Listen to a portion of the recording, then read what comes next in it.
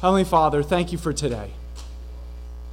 As Elder Skibanus mentioned earlier, in thinking about those we read about in the Bible and everything that they went through and how they didn't have the Bible, thank you that we have the Bible.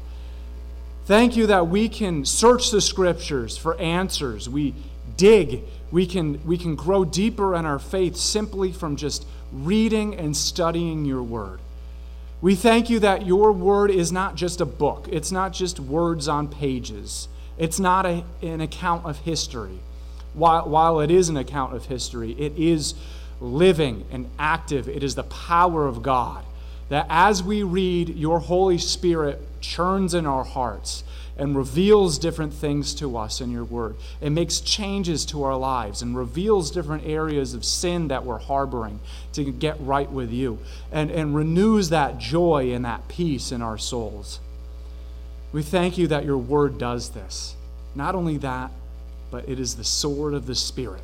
It is our weapon against the enemy and the powers of darkness that wage war against us, our marriages, our families, and our souls. Lord, I pray that we would wield it like a weapon to overcome and have victory in Jesus Christ. I pray all these things in Jesus' name. Amen.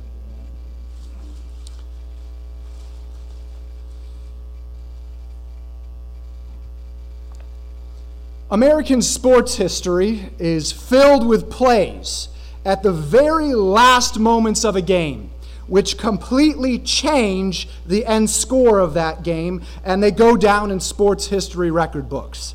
For instance, in February 2015, during Super Bowl 49, the Seattle Seahawks appeared in a repeat Super Bowl following their victory the season before, this time in 2015 against the surprise, New England Patriots, right? Russell Wilson and the Seahawks led by 10 in the third quarter.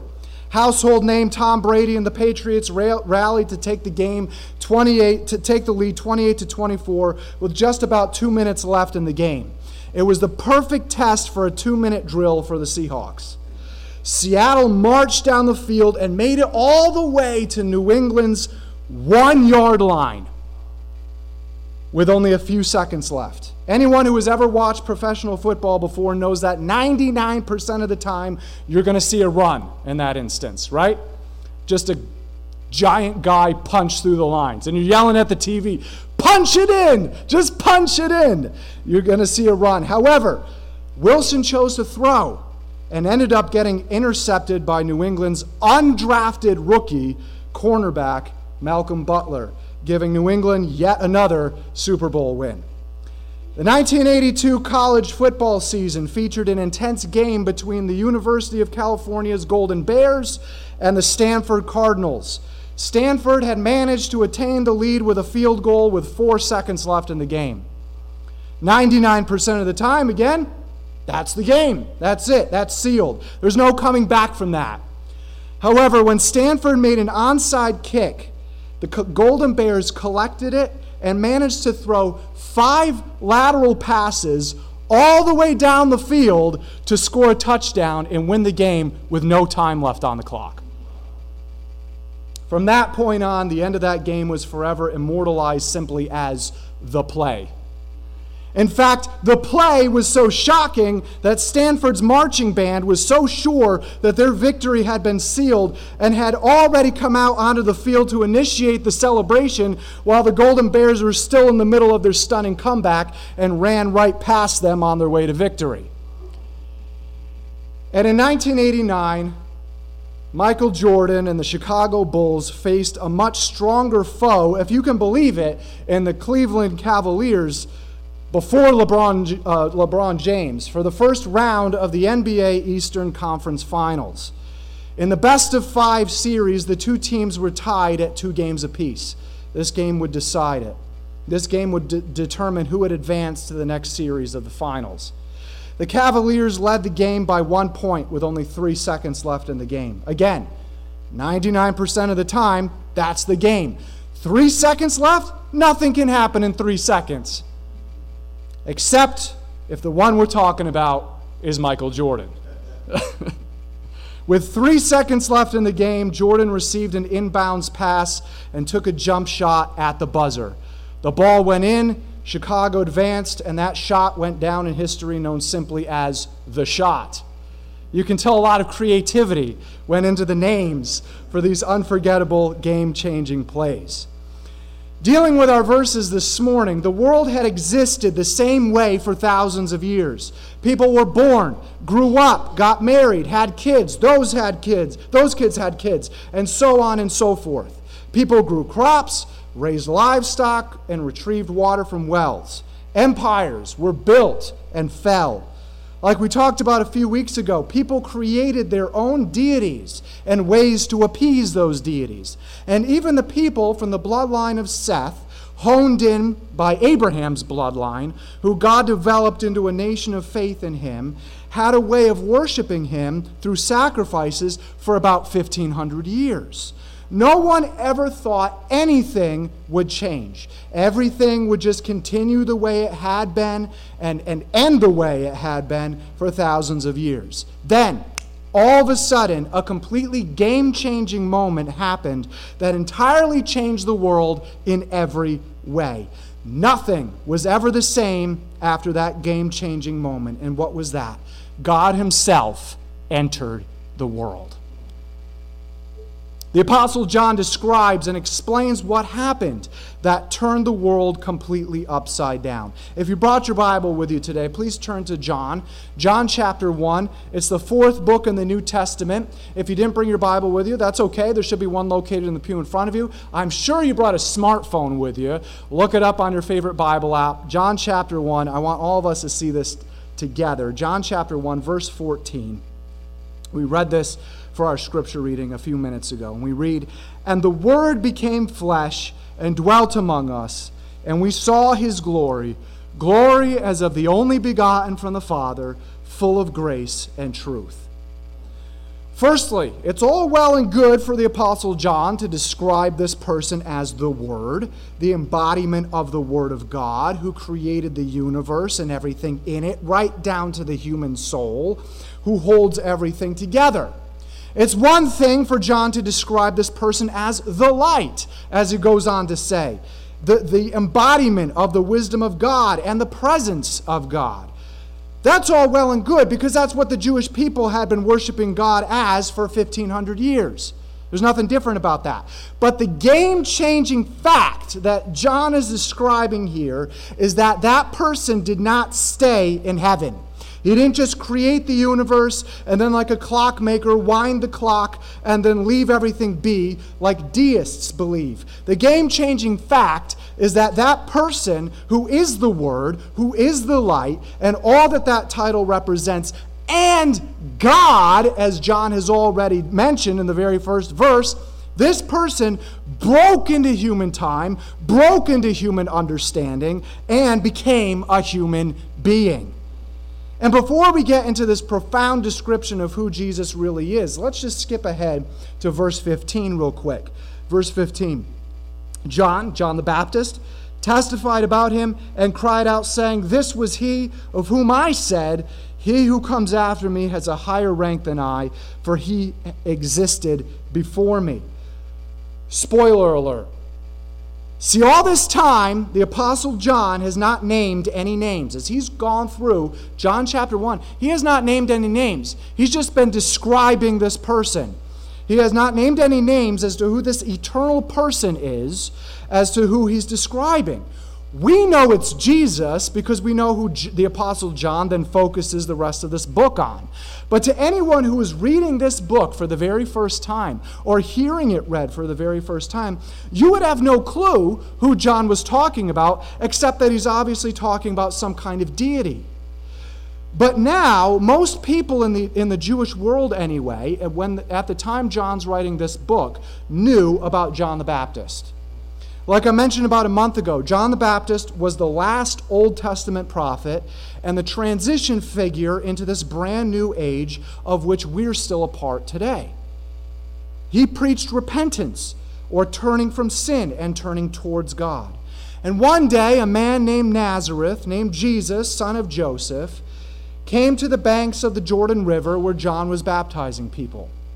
John the Baptist took one look at him and instantly recognized him as the prophesied Messiah and said these very words that are recorded for us in verse 15.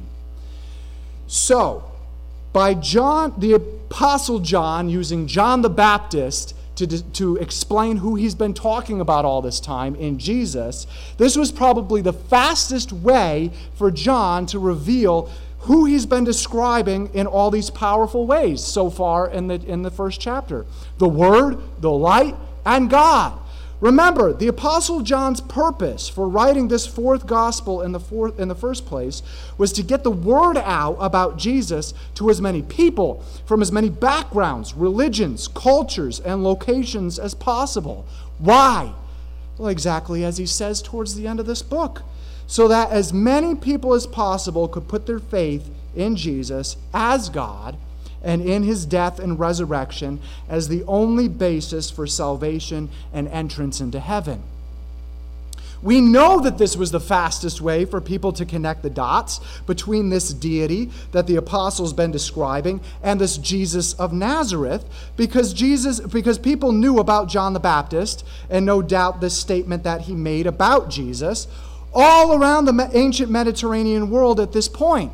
In fact, in Acts chapter 19, the Apostle Paul is journeying around the area that a major Roman trade city named Ephesus, you might have heard of that before, was located. Ephesus was all the way across the Mediterranean Sea, hundreds of miles from Jerusalem by boat and over 1,000 miles from there by foot. To give you an idea about this distance, it's only about 75 miles from here to Manhattan. And it's only about 80 miles from here to Philadelphia.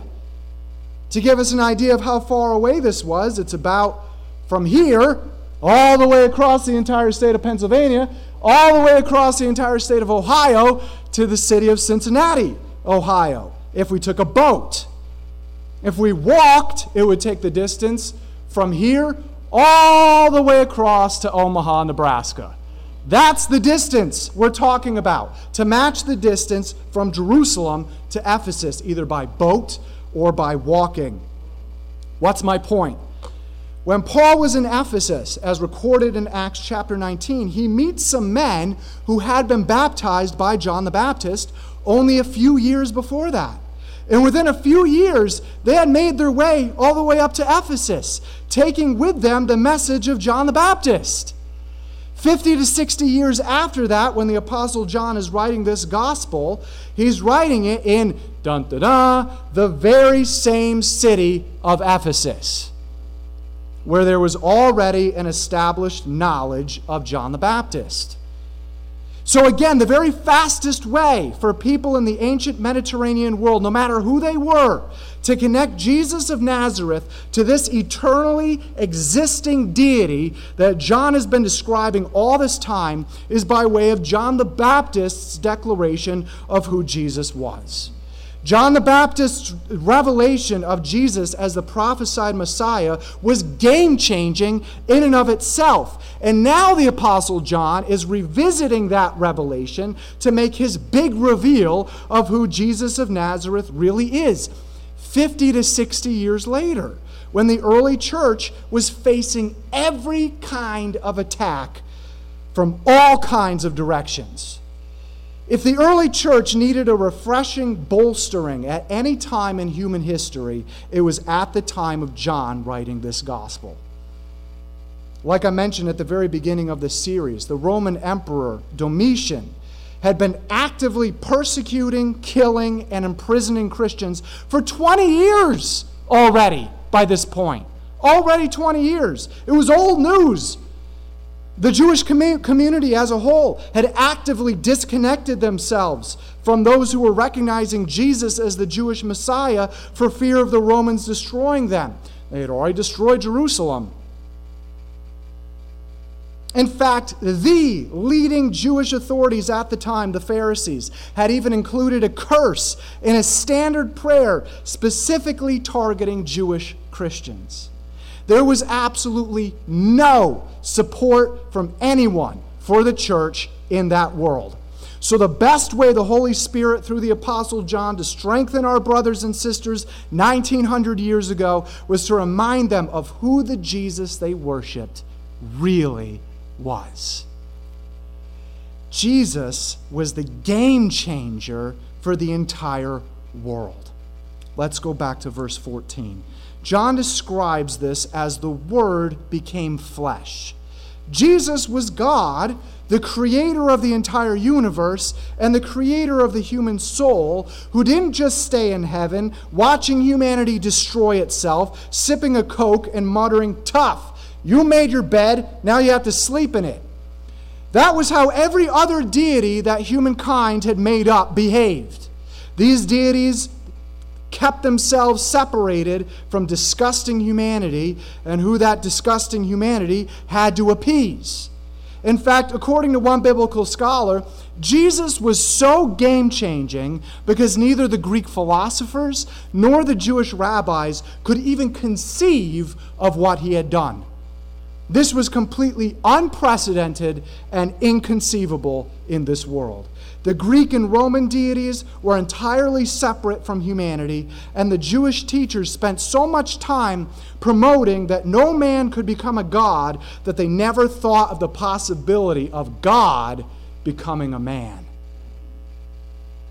That's why Jesus was so game-changing. This deity became flesh and dwelt among the humanity he created.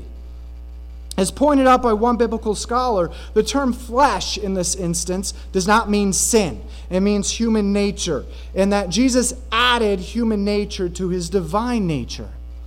This event is described a little bit more plainly by Paul in Philippians 2, when he says, "Have this attitude in yourselves, which was also in Christ Jesus, who, as he already existed in the form of God, did not consider equality with God something to be grasped, something to be clung to, but emptied himself by taking the form of a bondservant and being born in the likeness of men. And being found in appearance as a man, he humbled himself by becoming obedient to the point of death, even death on a cross." One of the greatest challenges in theology is trying to understand Jesus adding humanity to his deity. A few theories were given in the first few hundred years of the early church, and all were condemned as heresy by a church council that took place in 451 AD, known as the Chalcedonian Council. Try to say that 3 times fast. Chalcedonian Council. At the same time, this council also agreed upon a statement about Jesus' deity and humanity in accordance with Scripture. The biblical and orthodox statement that is still affirmed by Catholic, Protestant, and Orthodox churches today. The most basic definition of this statement is that Jesus is truly and entirely God, and at one point added to that an existence that is also truly and entirely man. More specifically, the statement declares that Jesus is, quote, to be acknowledged in 2 natures, inconfusedly, unchangeably, indivisibly, inseparably, and the distinction of 2 natures being by no means taken away by the union, but rather the property of each nature being preserved and concurring in one person. You get that, right? In other words, we see both sides of Jesus in Scripture. And we'll see both sides of Jesus in the rest of this Gospel of John. It doesn't mean that one or the other nature of these natures took breaks. In the story of Jesus calming the storm, he was both tired in his human nature and all-powerful to calm the storm in his divine nature.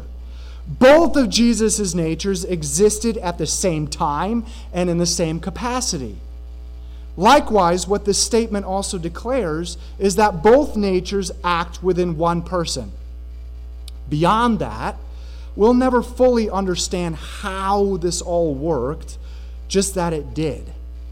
Why? Because Jesus is the only one to have ever done it. That's what the statement that John makes in verse 14, the only begotten from the Father, means. Some cults that claim to be forms of Christianity take this word, begotten, and claim it's proof that Jesus came from the Father and that he was created by the Father. But if you look at the original Greek word at face value, it means something completely different. That word is monogenes. It's merely a word that combines two words. You see it there. Mono, which we even know, means only one, right? And genes, which is where we get the word genus or class. Remember back to 7th grade science class, and animals are divided up into what? Kingdom, phylum, genus, and species. There's a few more. But you get the gist. So in other words, what has unfortunately been often translated into the English as begotten is literally at face value the only one in its class. That's what that term really means. The only one in its class. It stands alone. Nothing else can be compared to it. Jesus is the one and only, completely unique, impossible to replicate being that was both God and man sent from the Father. We're going to see that word begotten come up again in a few verses, and then famously again in John 3:16, right? For God so loved the world that he gave his only begotten Son. In every instance, though, it's the same word in the Greek, monogenes, and thus the same meaning, the only one in its class. We already know that Jesus embodied the same being, essence, characteristics, and nature as God the Father. Contrary to what has become a popular understanding of Jesus' deity and humanity since the late 1800s, Philippians 2:5-9 do not say that Jesus emptied himself of some of his attributes of being God. The Chalcedonian Council already determined that. If you look at the immediate context, Paul's main point was to persuade the Philippians to humble themselves, right? That's the main context. Have this attitude in yourselves. That's what Paul's trying to get across, Jesus' humility, that we should also be just as humble as Jesus was. Paul's main point was to persuade the Philippians to humble themselves and put their Christian brothers and sisters ahead of one another, just as Jesus emptied himself of his heavenly status and glory and committed himself to even the lowliest earthly status of a human under Jewish law, an indentured servant. That's what bondservant means. What I want to focus on in Philippians 2:7 is that Jesus was born in the likeness of men. Does that phrase look familiar at all? When Jesus created the first two humans, what does he say to the other members of the Trinity, the Father and the Holy Spirit? He says, "Let us make mankind in our image according to our likeness." That's why that should look familiar. So in a very profound way, what happened when Jesus was not only born, but conceived by an inexplicable way of the Holy Spirit overshadowing a teenage girl named Mary, was that the same Creator who created mankind in his likeness, that is to reflect his characteristics, albeit imperfectly, then made himself into the likeness of mankind, but this time to be actually all of mankind's characteristics and being, all the way up to actually sinning himself. He got all the way up to that point without crossing that line. Why is this crucially important to us as fallen and sinful human beings? In order for Jesus to redeem us in every way, Jesus not only had to be fully God and therefore sinless in order to be the perfect sacrifice, but he also had to be fully human in order to identify, represent, save, and reconcile humans to perfectly holy Father God. He now exists to be the perfect high priest, the one and only mediator between God and man. He had to be both God and man to be able to do that. Not only is Jesus' death and resurrection our one and only hope of salvation from our sins and only way to get to heaven, but Jesus himself, in all that he is our one and only hope of salvation from our sins and only way to get to heaven. Those who never take Jesus' death and resurrection and Jesus himself as their one and only way of getting into heaven, and who live their entire lives thinking their perceived inherent goodness will be good enough to make it, will never make it.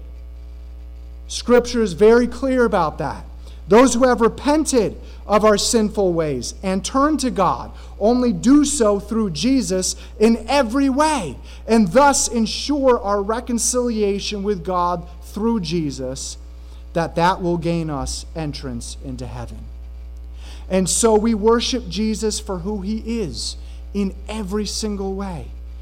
And knowing all of these things about Jesus, his deity and his humanity, deepens our worship of Jesus for who he is. John also says in verse 14 that we have seen his glory. In Philippians 2, Paul says that Jesus willingly gave up his heavenly status and glory to take on human nature. Not to then become a human king, but to become the most humble kind of humanity. But John, in verse 14, says, we have seen his glory. John, as an eyewitness, caught glimpses of that heavenly glory in Jesus through his miracles, his teaching, how he lived his earthly life, his authority, his death, and most importantly, his resurrection and glorified resurrected body. As pointed out by one biblical scholar, Jesus' glorified resurrected body then ascended back to heaven, where he continues to exist in both God and human form. This happened so that, as Paul says to the Corinthians, he could serve as the first fruits or the prototype of what our glorified resurrected bodies will be like someday. There will be a day when Jesus will partially return for all those who have repented of their sin and put their faith in him, his death and resurrection for their salvation and redemption. And he'll call them up to himself. And like Paul writes in 1 Corinthians 15, we will be changed in an instant. And both those who had died by that point and those who are alive by that point will both be given glorified bodies, fit for eternity. I can't wait for that day. Can you? Oh, man. But again, it all starts with Jesus, and it all starts with him being both fully God and fully man. Our end, so to speak, is very similar to our beginning. Adam and Eve had bodies that were created to be free from disease, broken bones, physical pain, and to live forever. Their desire and action to throw all of that away and rather to try to be like God themselves cost them all of that, right along with being able to live forever. Death entered the world that day. Jesus' original purpose for humanity was to dwell with him forever, to enjoy his eternal presence and blessing. But even though humanity turned their backs on God, God never turned his back on humanity. Sometime later, God manifests his presence in the form of a pillar of smoke and fire, which led the Israelites around the wilderness and hovered over the Holy of Holies in the tabernacle. God's presence among his people existed in that way, whether or not it was visible in the temple, as recorded in 2 Chronicles, for hundreds of years, until the prophet Ezekiel witnesses a vision in which the glory of God leaves the temple. Israel's sin had grown too great, and they would soon suffer exile by the Babylonians. God's presence remains absent from among his people for hundreds of years after that, including the Babylonian exile, return to Jerusalem, and Greek occupation of Judea. In fact, as one theologian points out, the presence of God among his people is gone for about 600 years, all the way up to the time John is describing for us right here. The presence of God himself, Jesus, entered the world to once again dwell among his people. Instead of recognizing him as such, as John says in verse 11, though, they rejected him and had him nailed to a cross. However, when we put our faith for our salvation in Jesus, God's word tells us that the third person of the Trinity, the Holy Spirit, also God himself, sent by Jesus and the Father, literally comes and makes a home within us, once again dwelling with us. He starts to transform everything about our lives to become the way God wants them to be, and is himself the very proof of our heavenly home someday. And when we die, or Jesus comes back before then, we will be reunited with him to dwell with him forever. See, God has always loved us so much that he's always wanted to live among us. And we will eventually be able to enjoy that fully with him forever. That's what our redemption will finally lead to. Amen? Lastly, the Apostle John describes Jesus as being full of grace and truth. As pointed out by one biblical scholar, this is similar language to when God reveals his glory to Moses. That glory was connected to the law. It was connected to God's covenantal love and faithfulness towards his people. Even though God's people were looking for his arrival to be full of fanfare and fireworks and driving out the oppressive Romans, in short, all-powerful glory, God's first arrival was really a callback to that covenantal love and faithfulness, God's grace and truth. This time, it would be to establish a new covenant, the new covenant between God and man, mediated by the God-man. And all of this is summed up in one verse, John 1:14. Didn't think I could take more than a half an hour on one verse, right? It gives us an immeasurable treasure of who Jesus really is, and what we must keep in mind this entire time as we continue to work our way through this gospel. Jesus, as the Creator, became in nature like his creation in order for us to be reconciled to him. That's what true love is. Our sin broke us, broke humanity, and broke the world. Jesus is the only one who will fix all of that. As the Apostle John says, John the Baptist did in saying, the one and only true God is revealed in Jesus. What are our lives being lived for? Are they only being lived to reveal ourselves to this world, making a mark for ourselves, making a lot of money, or only focusing on ourselves and our families? Or are they being lived to point out to this world the one and only true God is revealed in Jesus? When people see us, do they see us? Or do they see Jesus? If you've never made Jesus the salvation from your sin and the only way for you to gain heaven, do so right now. Pray to him and tell him you know your sin separates you from him and nothing you could ever do can change that. Tell him that you know that Jesus taking your place on the cross as a substitute for you and your sin is your only hope. Tell him that you turn from that sin, you ask him for forgiveness, and you make Jesus the king over the rest of your life. That's it. There's nothing else. You don't need to do any more things after that. You don't need to earn anything after that. All you do is live your life in love for Jesus and pleasing him with the rest of your life. That's it. All we can do is to accept God's free gift of eternal salvation. We can't add anything to it. In fact, the only thing we add to it is our sin, which is the problem for everything. All we can do is accept God's free gift of eternal salvation. But what that takes is complete humility. And a lot of people aren't willing to take that step of humbling themselves before God. If you made this decision, perhaps years ago, but you walked away from God for a while, remember this: He has never left you. Come back to Him today.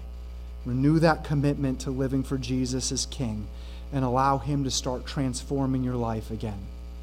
And if you made this decision perhaps years ago and you've remained faithful to Him, let this verse and all that it entails drive you to deeper worship of who Jesus really is, the Word becoming flesh. And surrender yourself each day to view everything each day with this truth of who Jesus is. His grace and His truth are our only hope. Let's pray. Heavenly Father, we thank You for these couple of verses, and really primarily this one verse of John 1:14. We thank You for everything that it reveals to us about who You are. All of it needed to happen. All of it needed to happen out of love for You to reconcile us to Yourself. Thank You that was Your main objective. That was Your main purpose. You came so that we could be restored to God.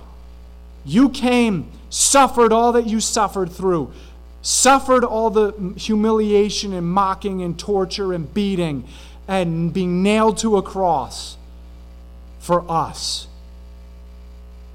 Lord, I pray that if there's anybody here or watching online later that has never accepted this free gift of salvation from You, I pray that they would do so today and start seeing the Holy Spirit transforming their life in a way that they would not believe. And Lord, if there's anybody here who had made that decision a long time ago, but they've walked away a little bit, I pray that You bring them back to Yourself. Remind them how much You love them, that You want to go back to transforming their life again. You want to go back to leading them beside still waters, lead them through green pastures, as Psalm 23 tells us. And we may find our foundation and hope and peace in You. And Lord, may all of us, as Your children, be in awe of who You are, who You really are. And may that drive us to deeper worship of You. With our everyday lives even, not just on Sundays, not just on Wednesday nights, not just during Bible studies, but our everyday lives. And I pray all these things in Jesus' name.